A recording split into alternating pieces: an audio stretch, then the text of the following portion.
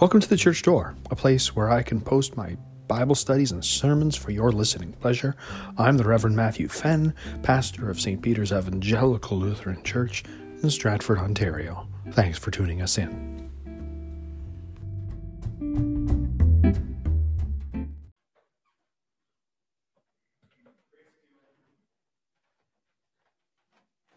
And peace from God our Father and the Lord Jesus Christ. Amen. What's the difference between a stranger and someone you know?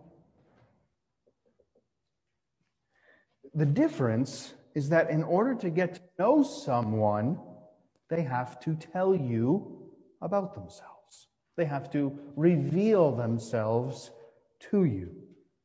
Now, to know God means that God has first revealed himself to us. Otherwise, we would not know who God is. Oh, you might know that there is a God or gods. You might be able to look at the universe, nature, reason, your conscience. They all might show you that there is a God who created the universe and that you're accountable to him. That seems pretty obvious. But you wouldn't know who God is. You would never know how God feels about you. Even the demons believe that God exists and they fear him. No, we need God to reveal himself to us so that we can have a right understanding of him, so that we can have a right relationship with him. And that is what that's what God does in the burning bush. The God in the bush makes himself known. Specifically, he does this in two ways. He identifies who he is and how he will act. So, first, let's take them both in order. First, who he is. Now, our text says something very strange happened. A bush was on fire, but it wasn't burning up. Now, that would grab your attention on a cold, dark night in the Judean wilderness, wouldn't it? The thorny bush just kept burning and burning. We don't know for how long, actually. Moses' curiosity was piqued. One translation puts it this way: I must go and see this remarkable sight. Why ever does the bush not burn away? Then, that's when the bush started talking to Moses. If a burning bush did not grab his attention, that certainly did. Moses was then told to take off his sandals because the ground that he was standing on was holy. Was the ground holy? What made that dirt so special? The place where he was standing was holy because the holy God was there. This was a manifestation of God himself. But verse 2 says, and the angel of the Lord appeared to him in the flame of fire out of the midst of a bush. Which is it, Pastor? Is it God or is it an angel? This angel of the Lord is no ordinary angel. You see, when we use the word angel, you might immediately think of a heavenly being, a big buff guy with robes and wings or some such. And that's how we think of them. Heavenly creatures who do God's will. But the word angel can simply be translated messenger. Messenger, one who speaks the word for another. So, follow the text with me for a second. Verse 2 says that the angel of the Lord appeared. Now, but verse 4 tells us When the Lord saw that he turned aside to see, God called him out of the bush. And then in verse 6, the one speaking says, I am the God of your father, the God of Abraham, the God of Isaac, and the God of Jacob. Did you notice the transition? Moses, who wrote Exodus, starts by calling him the angel of the Lord. Then he identifies him as the Lord himself. And later he identifies this messenger as the God of Israel. The identity of the two, the angel of the Lord and God, are interchangeable. Now, put yourself in Moses' shoes. What would you have done? And Moses hid his face, for he was afraid to look at God. He bowed and worshipped. That angel who appeared, the angel of the Lord, is truly God. He is the same God who made the heavens and the earth and made promises with Abraham and renewed those promises with Isaac and Jacob. And now he appears in a burning bush to Moses and reveals himself as, I am who I am. No created being can claim this identity. The identity of the angel in this text is not in any doubt. He clearly says and is called God. Now, after I prepared these lessons, after I got them from CPH and started preparing the sermon, and after the bulletins were all printed, I realized there was a better text from John. So I'm going to read it to you now. In John 8:56-58, Jesus was answering criticism from the Jewish leaders. Your father Abraham rejoiced that he would see my day. He saw it and was glad. And so the Jews said to him, you are not yet 50 years old, and have you seen Abraham? Jesus said to them, truly, truly I say to you, before Abraham was, I am. And what's the reaction of the Jews to hearing this? They picked up stones to throw at him, but Jesus hid himself out and went out of the temple. Could Jesus have claimed to be anybody greater? Jesus is claiming to be God in the flesh. That's what he meant when he said, before Abraham was, I am. That's the I am who revealed himself to Moses in the unconsumed bush on Mount Sinai. The holy name of God he applies to himself, and he claims that he is older than Abraham, even though he's not yet quite 30 years old. Little wonder the Jews took up stones to throw him. Would we? I wonder. We don't tend to throw stones at religious people anymore. We tend to institutionalize them, lock them away, put them on medicine, or ignore them. But think of it.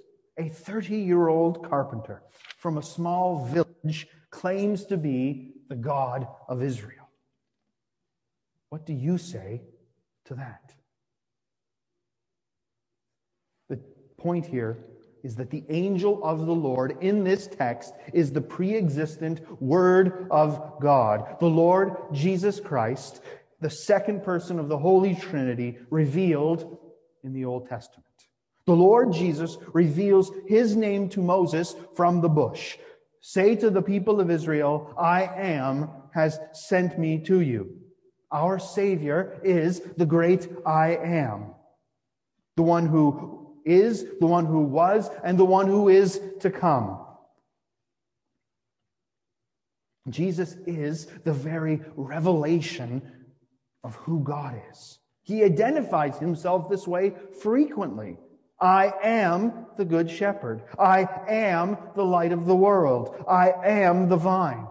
You are the branches. He reveals himself to Moses in the branches of the burning bush.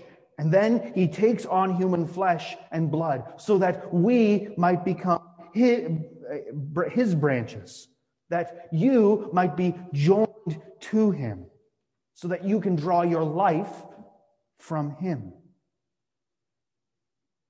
Apart from Jesus, branches wither and die and are burned in judgment. But abiding in Jesus, that's where branches thrive.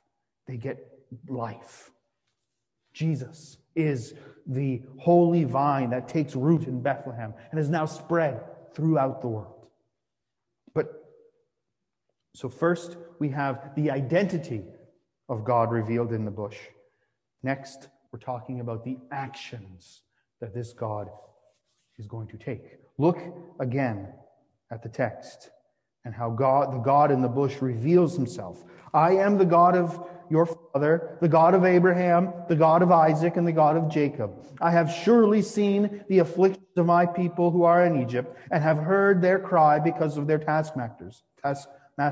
I know their sufferings. I have come down to deliver them out of the Egyptians, and to bring them up out of the land to a good and broad land, a land flowing with milk and honey.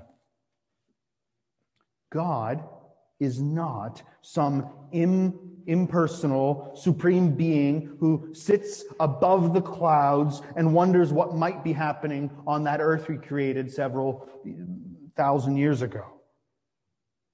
He's not like a watchmaker who winds up the watch and just lets it go on its own. That's not the God we have. He knows what's happening here on earth. He's aware of the conditions of his people. He knows each of us by name. And more than that, he acts in history to save his people. Did you hear how remarkable that is in the text? The time had come for God himself to come down to rescue them. He miraculously enters their history. They will always know that the one responsible for their deliverance is God himself. The God who reveals himself as the God of Abraham, Isaac, and Jacob. This is the God who remembers his promises and acts on them. He acts on them to save and fulfill them. The children of Israel, don't forget where they are at this point. They are in slavery in Egypt. They were crying their distress, groaning under their oppressive burden. So what will God do? He heard their cry and remembered the promise that he made to Abraham, that he would make out of him a great nation, and that he would bring Abraham's children into the promised land. God has promised to free the Israelites from their slavery in Egypt. God had given them a homeland and put it on reserve for them. That was his promise. It was a good land, a spacious land, a land flowing with milk and honey. And it was theirs because the God of the burning bush is the God who acts to save his people. This was the promise that the Lord made to the patriarchs, to Abraham, Isaac, and Jacob. The God in the bush is the God who remembers his promises. The Lord revealed himself as the God who acts in history to redeem and rescue and deliver his people from their distress. And that is why Jesus Christ came. He came to be your deliverer, your redeemer. In Christ, God himself has stepped into history to save you.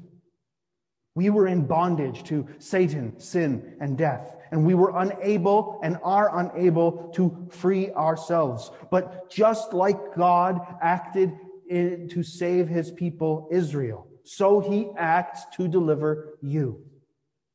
For Israel, it was the blood of the Lamb spread on the Passover lamb, spread on the doorpost, that spared them from death and frees them from their slavery. But for us, it's the blood of Christ, the Lamb of God, who takes away the sin of the world.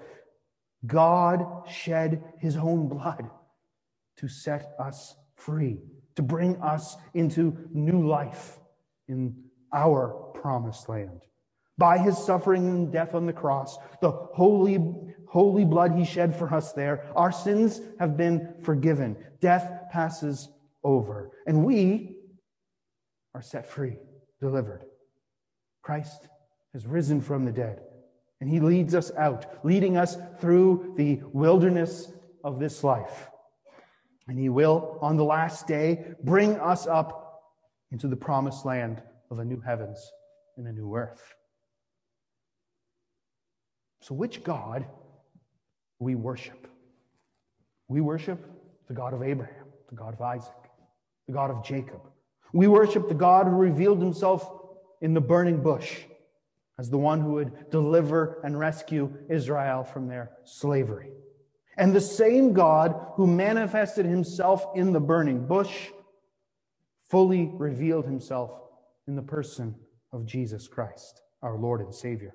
Christ is the God who redeems us. He acts in history to deliver on his promises by his death and resurrection and by his coming again. Jesus sets us free from the power and slavery that we have to sin. He forgives us. He gives us a new life, a new way of life suitable to be God's children, and he gives us eternal life. And you and I will join the multitude around the throne, singing and giving praise and honor and worship that's due only to the Lord and to his Lamb, to the God who revealed himself and the God who acted to save us. And may the peace of God, which passes all understanding, guard your hearts and your minds in Christ Jesus.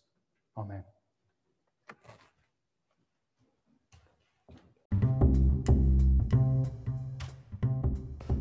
You've been listening to The Church Door. Thanks again for tuning in. If you have any comments, questions, or feedback, you can reach me, Pastor Matthew Fenn, at revfenn, REVFENN, at iCloud.com. Look forward to having you with us again next time.